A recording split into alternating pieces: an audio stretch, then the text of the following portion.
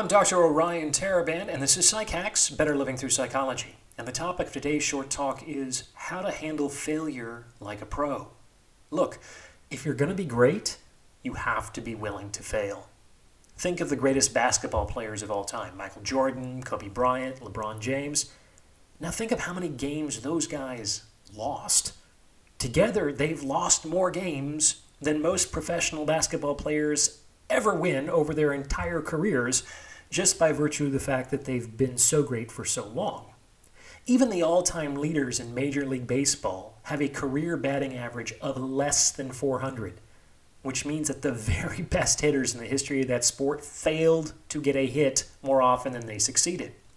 So the path to mastery requires passing through not just failure, but a great deal of failure. Therefore, in order to be great, the ability to come to some sort of emotional acceptance with respect to the inevitability of failure is important. And I think professional athletes actually have a very good attitude with respect to failure that's worth emulating. What happens after LeBron loses a game? He's in front of the reporters at the press conference, and he'll say something like, "Yeah, we weren't passing well, and we were missing our free throws, which we obviously can't do. And the other team played really well. They showed some good hustle. But right now, we're just focused on tomorrow's game, and we'll get them next time." This is an excellent response to failure. There are 3 parts to it worth mentioning. In the first part, there's a recognition of what could be improved. The passing was poor. They weren't making their free throws. Those behaviors were instrumental to the failure in a reality-based way, and they are simultaneously the opportunities for growth and improvement that will decrease the possibility of failure in the future. Good. Second, there's a non-defensive acceptance of the failure.